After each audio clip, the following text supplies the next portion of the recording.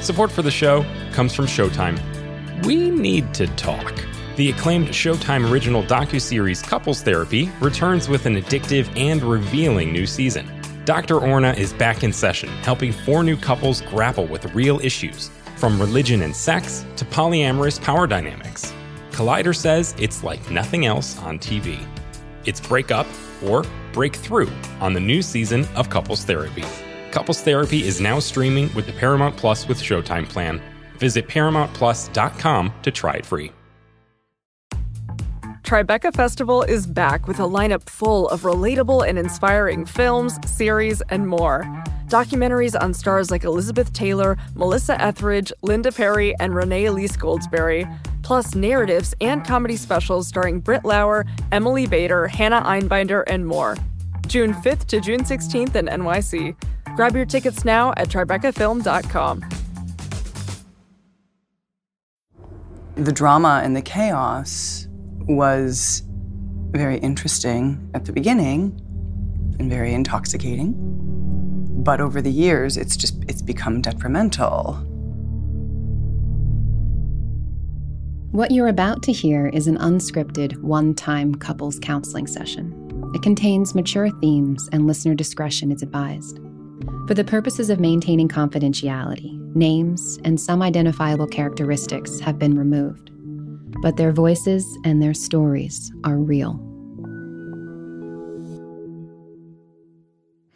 At the time when I meet this couple, they have been separated for a few months. But this is not the first time they're separating. Their relationship has probably been a back and forth between heaven and hell. We've always had a volatile, passionate relationship. I always said that we love each other as much as we can hate each other. Moments of passion, deep connection, and then followed by high conflict, negative escalations, massive crescendo. For some reason, I'm on the defensive when I'm hurt. And then I do shitty things and I feel even worse. And I say stupid shit and then I'm an even bigger asshole. Fueled by reactivity much more than by reflectiveness. He has a hot temper. And I am a really stubborn person, so I have a tendency to push buttons really well. And our conversations just can't get past hurting each other. And then the only solution to lessen the intensity is to take a break. It's like he just can't be here, he can't be around the energy, he just kind of snaps. And I don't know if it's a feeling of suffocating or what, doesn't matter. And so they are caught in this repetitive, negative escalations that are quite rigid, quite repetitive, and from which they feel they have no exit except to leave each time. Neither one of us wants it. We both know that we can't keep. We feel insane. And that is where I meet them. This is Where Should We Begin with Esther Perel.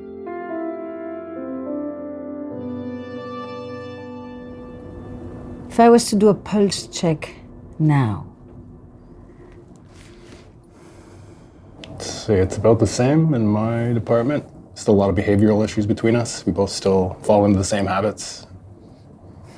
Of? Not respecting one another. Forgetting how to manage our own emotions when we speak. Not receiving properly or empathetically. Which manifests as? Anger, frustration, harsh words. I have a safe place to go to now so that we can separate and actually not have to go through that again. I have my own apartment. She has the house. And what is your involvement with the family? I do my best to... You have 4 women there, right? Yes. Your wife, your daughter. And the other 2 daughters. And then your daughters that you have together. That's a lot of female... It is. There's a lot being immersed in it, too. Mm-hmm. What's that like for you? I mean, how do you manage your involvement with the family? I just do, my duty. I do whatever cooking I can. I come, I watch the kids while she's out of town. I try to... I'm working on trying to live a healthy lifestyle. I'm not there yet. I'm still a little distracted. And I have some degrees of depression. So I always feel like I've done something wrong at all times. You have people around you? No, I'm pretty isolated. How come? I don't know if it's by design or just my nature. I don't really like people. Well, maybe a couple. You're still dating your friend? Yes, I am. In this period of separation, they are both seeing other people. And this has only added more fuel to the fire. So that's some companionship and... Not really. It's a little less isolating. It's a little fog light in the distance at times. And you have siblings? I do. We don't really get to talk much. You have no contact? Not no contact, very limited. I was basically an only child because my father had 2 children with another mother. I was an only child with my mother. We moved around a lot. I never got a chance to build any long-term relationships with any friends. I have no old friends, really. I'm used to isolation. I'm used to being on my own. You're used to it. Is that what you like? I don't know any different, really. I know when I've been in crowds of people for any extended period of time, I don't really like it. I'm not comfortable. And when we met, he had been estranged from his daughter for 2 years at that point. So he had left his hometown, and I said, I'm going to marry that guy. You said? Mm-hmm. And then... You seem to know what you want. I do. And quickly. I know. I always said that he reminded me of a beaten dog when we first met, and everything in terms of interaction and, coming on too strong. I felt like I had my hand out, no sudden movements, no big noises, because he was adamant that women were awful, that they led to hurt, that it was, I guess that we were all sort of Jezebels, for lack of a better word. And I remember saying to him, because he said, all I care about is getting my daughter back and getting back into her life. And I said, so why don't you build a life to offer her when you see her again, instead of wandering, not putting down any roots, not letting people get close to you? Why don't you build something for her? And over, a couple of months, he settled into it. And then I got pregnant. Why did you lose touch with your daughter? It was not a healthy relationship with her mother. She moved around a lot. She liked to withhold visitation if I wasn't going to be with her. And I just got tired of chasing her around and following her, moving after her, trying to stay close. And I just had to draw a line because it was killing me. The torment of being close and then having her taken away and being close and having her taken away, I had to stop it. So I stopped and I just left my situation with her. It was a sad time. Pretty scarring. Really painful.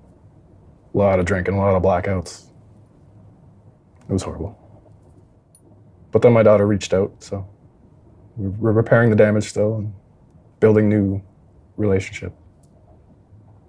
And she felt comfortable enough to come live with me for the first time at 22.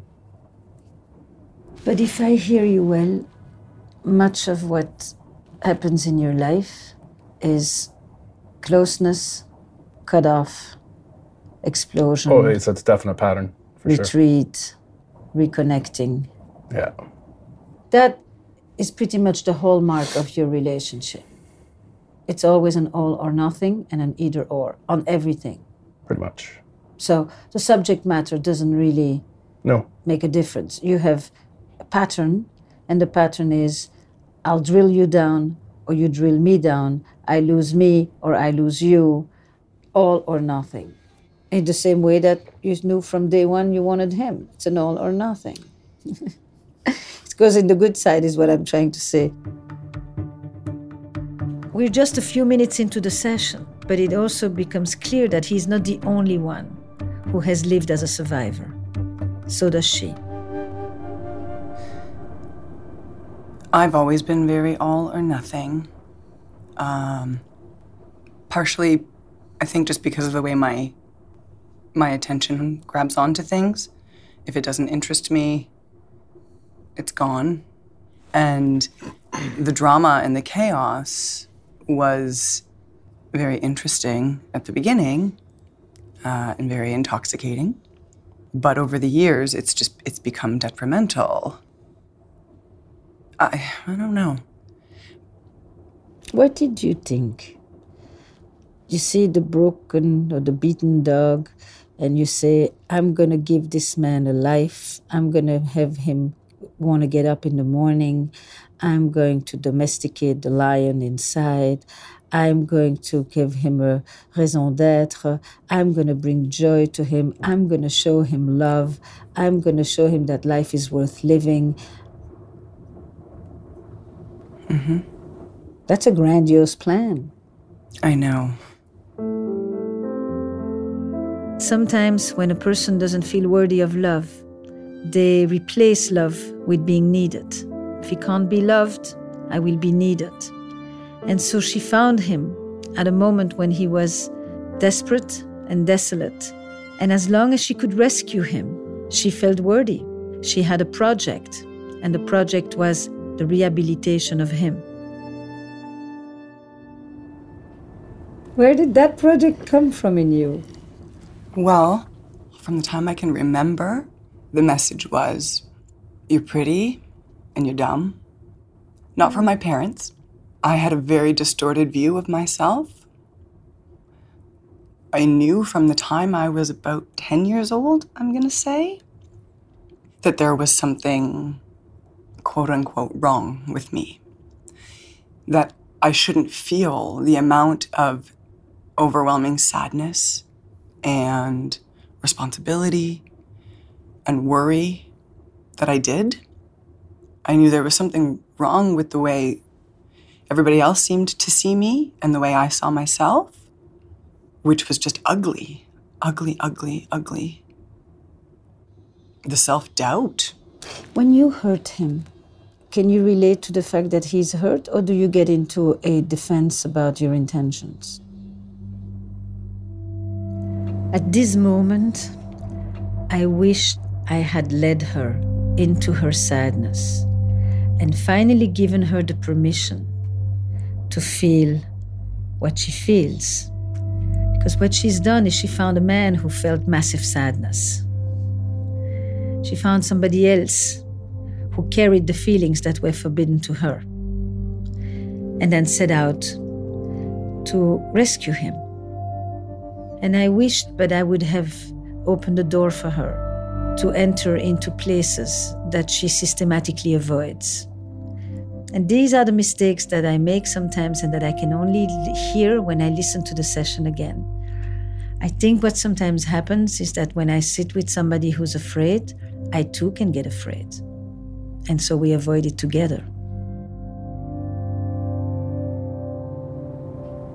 The self-doubt. When you hurt him, can you relate to the fact that he's hurt, or do you get into a defense about your intentions? I think I'm better now at understanding that he's hurt and not defending myself. Again, understanding that what I've said is maybe not been said properly, or at least being able to see that it could hurt. It's as if you were to cook something and he says that's very salty, and you say, I didn't put much salt. Mm-hmm. Who cares if you put or didn't put much salt? If it's salty to him, it's salty to him, right? Mm-hmm. If he experiences what you say as hurtful, how you meant it, what you meant, how it's irrelevant. Mm-hmm. But then you have to be able to say, I hurt you, without asking yourself, what does that mean about me? I'm not that kind of a person. I'm not a person who hurts. Mm-hmm. Since I don't want to see myself as a person who hurts, I can never say I'm sorry that I hurt you. You're smiling. Pretty accurate. Huh? That's pretty accurate. Put it in your own words. I don't think she is better at stopping. I still get hurt, and then for some reason, I'm on the defensive when I'm hurt, because she starts attacking. So I'm in a position of being hurt, and I'm on the defense. And then I do shitty things, and I feel even worse. And I say stupid shit, and then I'm an even bigger asshole. Put myself in a corner. It's hard to get out. What they both emphasize at first is how stuck they feel in these escalations in which they know exactly how to trigger the other. And if the other person hurts them, what they miss is to say the natural thing, which is, ouch, that hurt. But instead what they'll do is attack. And we are stuck in a dance of hostile dependency, we call it. The only reason I am the way I am is because of you. And if you were different, I wouldn't be doing this. But because you're not changing, I keep on doing worse. And I feel terrible about myself for how I react. But I feel like you set me up to it.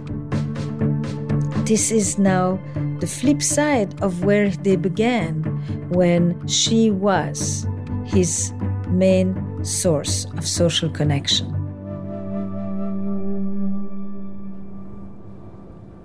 You paired up with a woman who often serves as a bridge for you with the rest of humanity. Yeah. But when you only use one well, it dries up. Yeah, I learned that. We learned that. So, are you able to dig other wells? I'm working on it. Yeah. He wants to do that by having other relationships. And therapy. But when you mean other relationships, you're looking at it romantic, sexual. If we're talking about the social aspect, yes. He said that he only wants to hang out with people that he wants to have sex with. That's who he's interested in being friends with. And I have a hard time with that. I believe my word was intimate, but I want intimacy with others. Beautiful women. Sure, your words. Women that you're attracted to, is that better? Why you shake your head? I don't like men. And that's basically my criteria for a relationship. I don't want to hang out with men. I don't want to hear what they have to say. That's not what she's talking about. That means I've chosen to befriend women, and I'd prefer to have women that I want to be intimate with. I don't want to waste time, small talk. I don't have enough time to actually... But that's not what she's talking about either. I think that's exactly what she's talking about. No. The fact that I want to be with women and other women. And that's how I want to foster my relationships. Is either intimacy or sex. Okay. Or a combination of the two. The way you just answered is the beginning of an escalation. You answer from a place in which you lay your foot down and there is no conversation possible with you at that moment. It immediately invites a battle. Now, I could imagine the same thing happening the other way around. It just happens to be you who showed me the way this starts. Mm-hmm. Well, also in her words, I heard accusation. So I guess I responded. I heard fear. Did you? Yeah. Yeah. While I say that I heard fear, I'm well aware that there was accusation as well. But I can see how a feeling, and particularly a feeling that conjures up vulnerability, is instantly turned into an attack.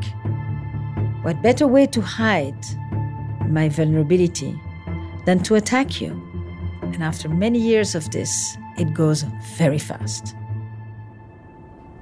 Anybody who takes out that kind of a project, where she wants to be so central to everything, it is obvious that the minute she's replaced, but for anything, by the way, with somebody else, she will feel threatened.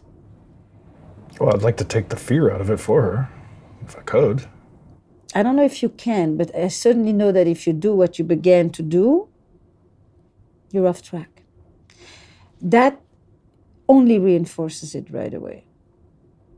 For every sentence that you're going to make, her anxiety level is just going to climb until she will then start to provoke you, because if she provokes you, then she's got you in the ring. Now you're involved with her. Hostile and intimate. And then the cycle will. I just want to feel like it's safe for me to say what I'm feeling. And even if it's ugly sometimes, whether about somebody else or myself, I just want to feel like I can express it. And the response will be, that might be ugly and I don't like that you said that, but it's okay. I'm not going anywhere. We can talk about it. I want to be able to tell him, I'm afraid. But you didn't tell him you're afraid. So he didn't get it, but it's also because you didn't say it. If you said, I'm afraid, could you imagine saying something that is more reassuring? I don't want to leave you. I don't want to end this. Okay. And do you ever say it like that when she says? Huh? Many times. Yeah, but when? Before it escalates. Good. After it escalates. When we're not yelling at each other. When we are yelling at each other. It's a mantra that I say, and I repeat it. Right. But your mantra is, you ain't gonna suffocate me. The minute she said, you are intimate with other women and you brought down your flags, you were basically making a manifesto about nobody's locking me up. I'm a free bird. I do have my responsibility and my desire to be in this obligatory relationship where I have to provide for her. I want to do that. I'm here. Mm-hmm. I've been here. No, I know that neither of you want this to end, and I know that neither of you want to go anywhere. I just know that if you start to feel held, tied up, that doesn't go well with you. And if she starts to feel unbound and unprotected, that doesn't go well with her. And those are the subtexts from which a lot of other stuff springs. Yeah. You know, the good thing in this dance is that just about every step you make could be improved upon. That gives you a lot of options. Mm-hmm. So imagine, instead of first beginning with the place where what he does rubs you wrong, you actually began with the place where you notice something that he has been doing that is good for him and for everybody else, maybe. You start with that, you get a different response, the whole dance goes differently. Just, you understand the way this works. It's great. It's like music. Mm-hmm. Every note that you change gets to change the entire composition. You went directly for the hardest place. And you already knew that you're going to get a defensive rant. And if I wasn't here now, or we weren't here now, you'd do your usual. So, take your freedom and start differently. Turn to him, talk to him.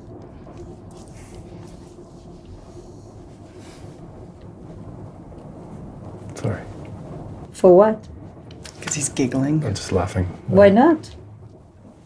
The rest of the time, you guys take yourself so goddamn seriously. You know, it's okay. It's totally contrived what we're doing. But, you know, the other stuff is so damn absurd that I'd rather you be contrived than stuck. Yeah. It's not enough to show people the multiple ways that they can derail. You have to give them the opportunity to experience a moment of transformation. My therapy is experiential and transformational, but it doesn't always work. And I tried various times with them to create what we call in our language an enactment, the experience of being vulnerable with each other, of being able to respond empathically, of being able to feel safe in acknowledging one's own struggles. And each time they would come close, one of them would trip up the other. I just knew it may not happen the first time.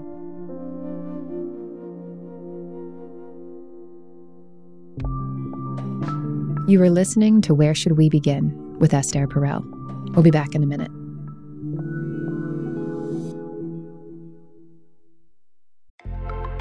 Did you know the Tribeca Festival premieres more than just film and TV? Tribeca's audio storytelling program, sponsored by Audible, is happening June 9th to 13th in NYC. It includes premieres of new indie podcasts and live tapings of popular podcasts you know and love. Attend Slow Burn, the hit narrative podcast exploring the Briggs Initiative. Experience an exclusive live taping of Criminal with special guest Melissa McCarthy as they investigate complex stories of people who've done wrong or been wronged. Or get a vibe check on today's politics, entertainment, and news with a live taping of Vibe Check with Lena Waithe.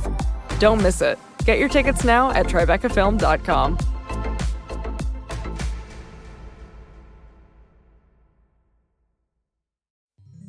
Support for this show comes from Atlassian. Atlassian software like Jira, Confluence, and Loom help power global collaboration for all teams so they can accomplish everything that's impossible alone. Because individually we're great, but together we're so much better. That's why millions of teams around the world, including 75% of the Fortune 500, trust Atlassian software for everything from space exploration and green energy to delivering pizzas and podcasts. Whether you're a team of 2, 200, or 2 million, or whether your team is around the corner or on another continent altogether, Atlassian software is built to help keep you all on the same page from start to finish. That way, every one of your teams, from engineering and IT to marketing, HR, and legal, can stay connected and move together as one towards shared company-wide goals. Learn how to unleash the potential of your team at Atlassian.com. That's Atlassian.com. Atlassian. Families have a lot going on. Let Ollie help manage the mental load with new cognitive help supplements for everyone 4 and up, like delicious Lolly Focus Pops or Lolly Mellow Pops for kids. And for parents, try 3 new Brainy Chews to help you focus, chill out, or get energized. Find these cognitive health buddies for the whole fam at ollie.com. That's OLLY.com. These statements have not been evaluated by the Food and Drug Administration. This product is not intended to diagnose, treat, cure, or prevent any disease.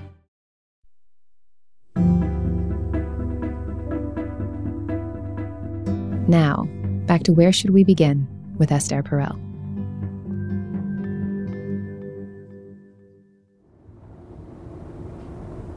So, where do I start?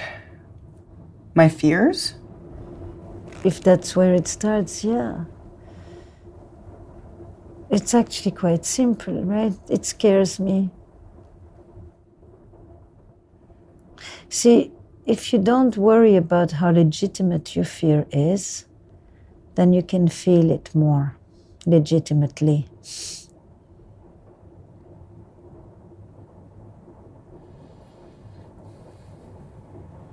I'm not going to judge your feelings. I'm not going to react to your feelings.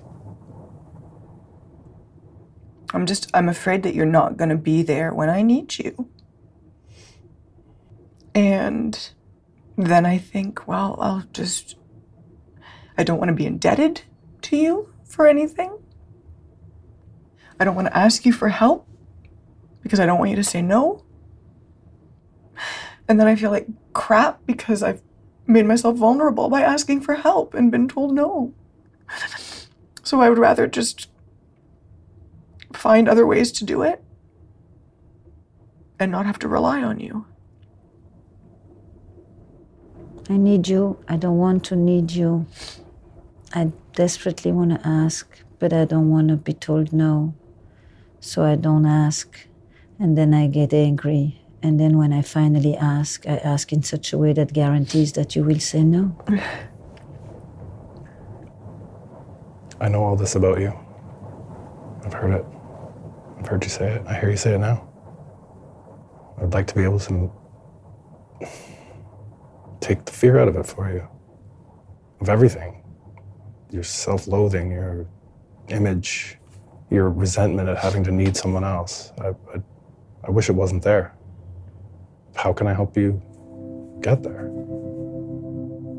After we did a few rounds of creating a space for a safe communication between them, where she could speak to her fear and he could respond, I wanted to see if there was something that they could each do that would introduce some change, some novelty into a sequence and a series of patterns that had become so defeating for them. If I asked you, what are 2 or 3 areas of life where you could show up better in relation to your wife, not to your family, to your wife? Say yes more to what she wants to do, whether it's recreationally or... My instant response is usually no, because it sounds boring to me or I'm not interested, but... And you stick to that, or you then... No, I'm still flexible. It's just initially, it's no, I'm not interested. But being more open to it right away and not just saying the first thing that comes to mind. Mm-hmm. That's number 1. So she says, let's go... To the museum. Nah. Let's go for a walk. Mm-hmm. Nah. Let's go to a movie. No. You know that where she comes from, she doesn't just hear, the movie. She it's hears, loaded. It's loaded. You. Dumb idea. That's, yeah. I know that's what I'm doing. That's not my intention, but that doesn't matter. Because saying no is my way of holding on to myself, by the way. I don't think it goes that deep. No? No. What do you think I think it's is? just, I think it. I immediately go through what's involved in doing it, and I'm a lazy bastard, so I reject it. Uh-huh. Good. I like your bastardly honesty. Okay, area 2. I suppose just do things instead of waiting to be asked in some occasions. Like what? Any kind of housework that needs doing, or like arrange it myself. She's usually the coordinator of all things at home. How often during a week will you go to her and say, how can I help? At least once a week I ask her, what can I do to help this? Is there anything else I can do? I mean, that's given our current circumstances. When I was there, it was all the time, I felt. I thought about that the other day. That was something that I came up with that would be so simple. But can you answer? Yes. Without going into the why do I have to tell you? No, absolutely. The garbage can go out. The dog can be walked. That would help. This would help. Okay. There are so many things. Good. That's it. Yep. Short. Yep. There's no need for a long conversation about that. Doable? I have asked and I don't get an answer. It's something to work on, definitely. It's very simple. You take a sheet together. You write on there the 15 main ones. Well, we tried making a chore chart, but she would not get involved with it. Because we have kids that we need to teach discipline and help with the house chores, and then we had it all laid out, but she just wasn't interested, and it broke down. So it's not working. Now there's a mishmash of people who may do things occasionally, and they have to be constantly supervised and reminded to do these things. Whereas when it was written down on the board with chalk and check marks. And what's the problem with that? It doesn't. I finally took the stupid thing down because I was sick of looking at it and it was mocking me because I do all of those things on that chart. Everybody walks by the chart every day. Nobody was doing it. Because you weren't participating. I don't want to have to police my children. You don't. It's written down. No sooner do they come up with a good idea that they launch into blame and attack mode again. How to help them think together about solving a problem rather than treating each other as the problem, becomes my central concern. It's like you can be right or married. With this, you will be right, but you will be alone. And it's never difficult to be right and alone. So I suggest you say it didn't work well, we need to make this work better, rather than I'm not doing this. Yeah, I don't know how to make it work better. He is trying to let him help you. Let him figure it out. I felt like I had to police it. It fell to me. Okay, again. You said that, he knows that, and now we go back to the drawing board. Well, I literally asked, let me take over, let me manage this. Right. So you don't have to ask. You can do it. Okay. You can do it. And you can even do it while you live separately. You can do it. When you're drunk, one doesn't ask if you can drive. No, that's true. Okay. When she's flooded, you don't ask her to tell you what to do. What if she's actually sabotaging through her actions? You need to, at that moment, neutralize her. Here is the thing that helps the most. Calm, deliberate taking charge. She will resist. Let me preface. She will resist. Because she hates being there, but she feels that she has to be there and she's the only one and nobody else can, but she's pissed that nobody else can. And so the whole thing is a pretzel. Do you know what's a pretzel? Sound like you've dealt with this before. I've been that person. What do you mean I've dealt with it? I've been in whatever it. capacity, it's been there. My variation of this, And there is a spin in one's head. And somebody has got to move the needle. This is the hardest thing.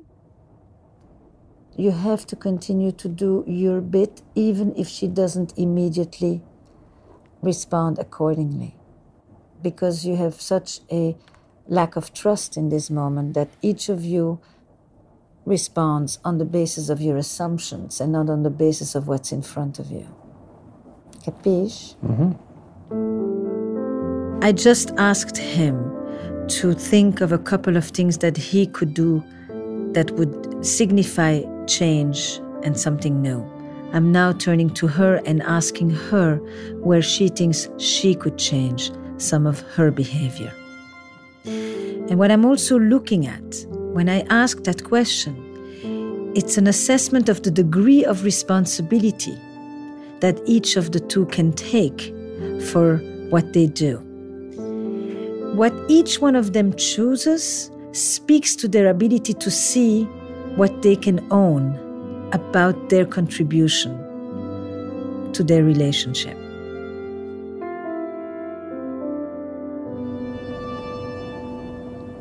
So, you know that you hurt him. What's the place you shouldn't go?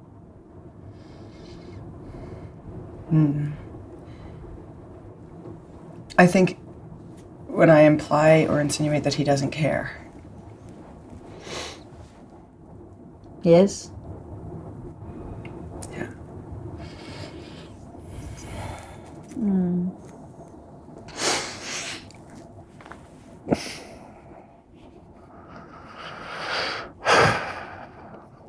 I'm okay, go on. No. If she goes on, I want her to go on from a place of where she was going.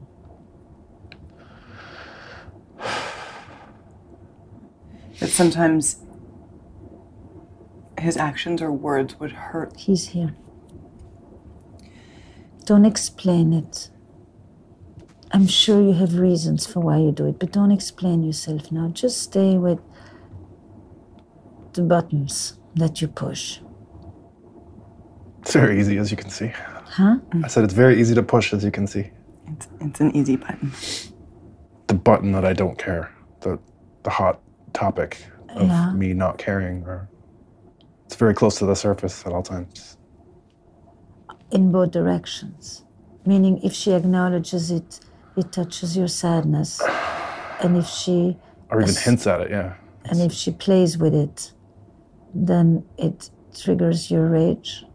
Fight or flight, yeah. But right now you're not in flight. No, it's touching the soft spot, right? Right.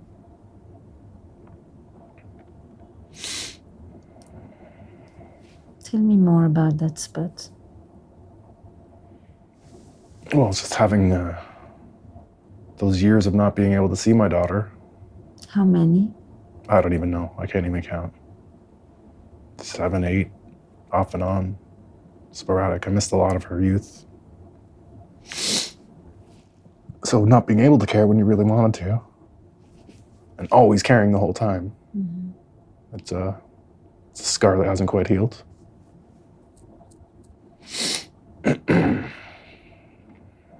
So when she says you don't care, part of you feels all these years that I cared. Yeah. And there's always that feeling at the pit of my stomach that something is wrong that I've done. That you abandoned your daughter. I know that's not the case, but I had to walk away.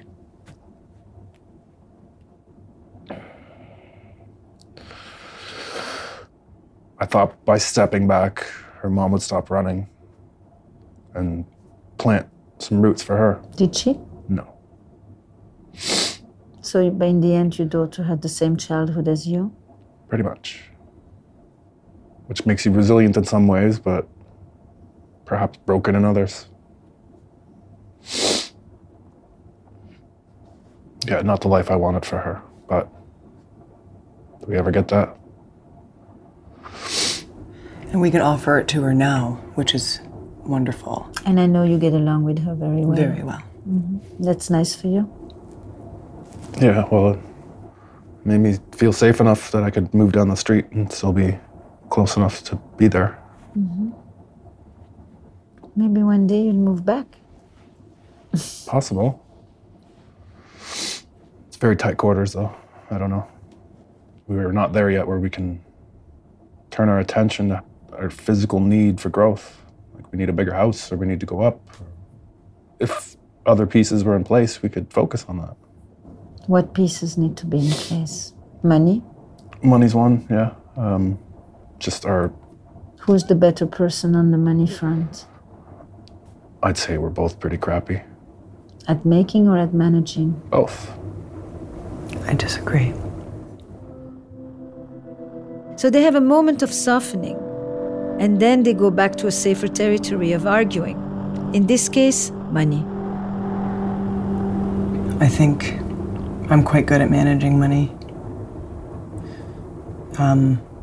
It was something that I saw was not managed well, and I just did it. But I think that built up resentment as well because... Well, and she can't tell me how much money we have at any given moment. I have no idea. I know how much I make, but that's it. How much do we have? Don't know. Can't tell you. It's all up here. I can't live like that, at least financially. I don't think that's managing your money properly.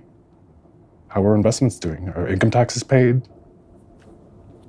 And why don't you sit down for a couple of hours and just show him the stuff? Because it leads to an argument and conversations about how I don't do it properly. It doesn't make any sense. And I don't want to keep having those conversations. I've paid off so much debt over the years. You can't tell me what our assets and our liabilities. That's all I needed to see to make a successful budget with you.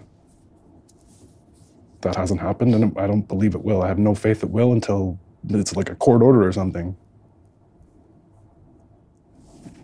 And I'm worried about the future and what that means. But the premise of your financial structure is that each of you says to the other, I don't trust you.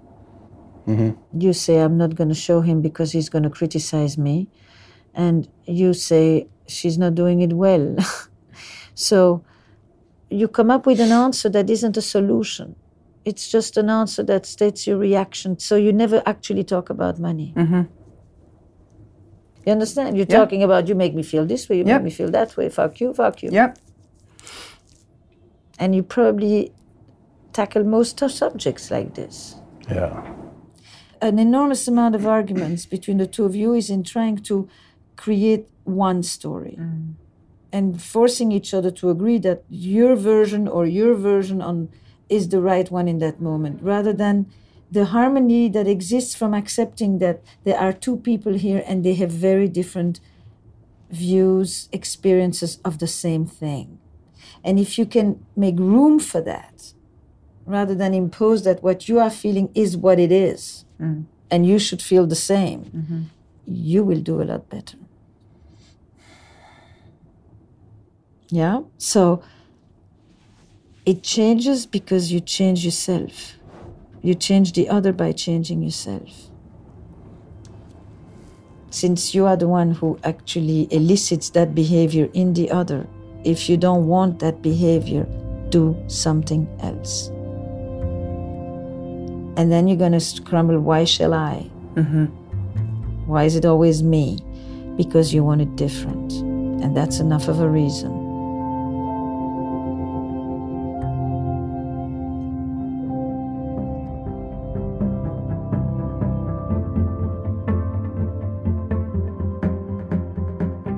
Esther Perel is the author of Mating in Captivity, Unlocking Erotic Intelligence, and her new book, The State of Affairs, Rethinking Infidelity. Both are available on Audible.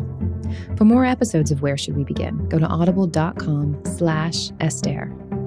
And if you're interested in being a part of the series, or to sign up for Esther's newsletter, go to estherperel.com. Where Should We Begin is an Audible original production. Produced by Olivia Nat and Eva Wolchover. Produced and sound designed by Paul Schneider. Recorded by Noriko Okabe and Juan Marcos Percy. Our executive producers are Esther Perel and me, Jessie Baker. Eric Newsom is our big boss, and we couldn't do this without Lindsay Ratowski and June Cohen. This is Audible.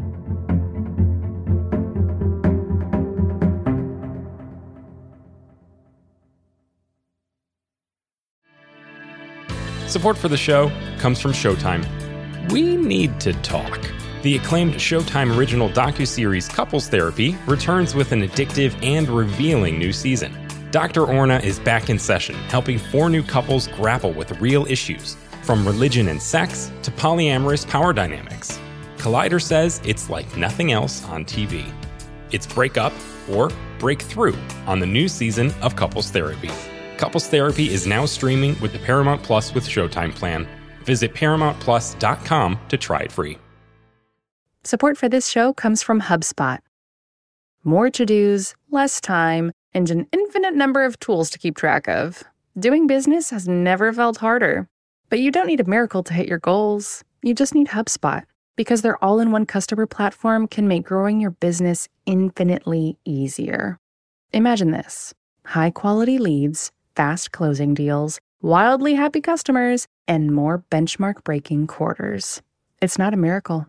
It's HubSpot. Visit HubSpot.com to get started today.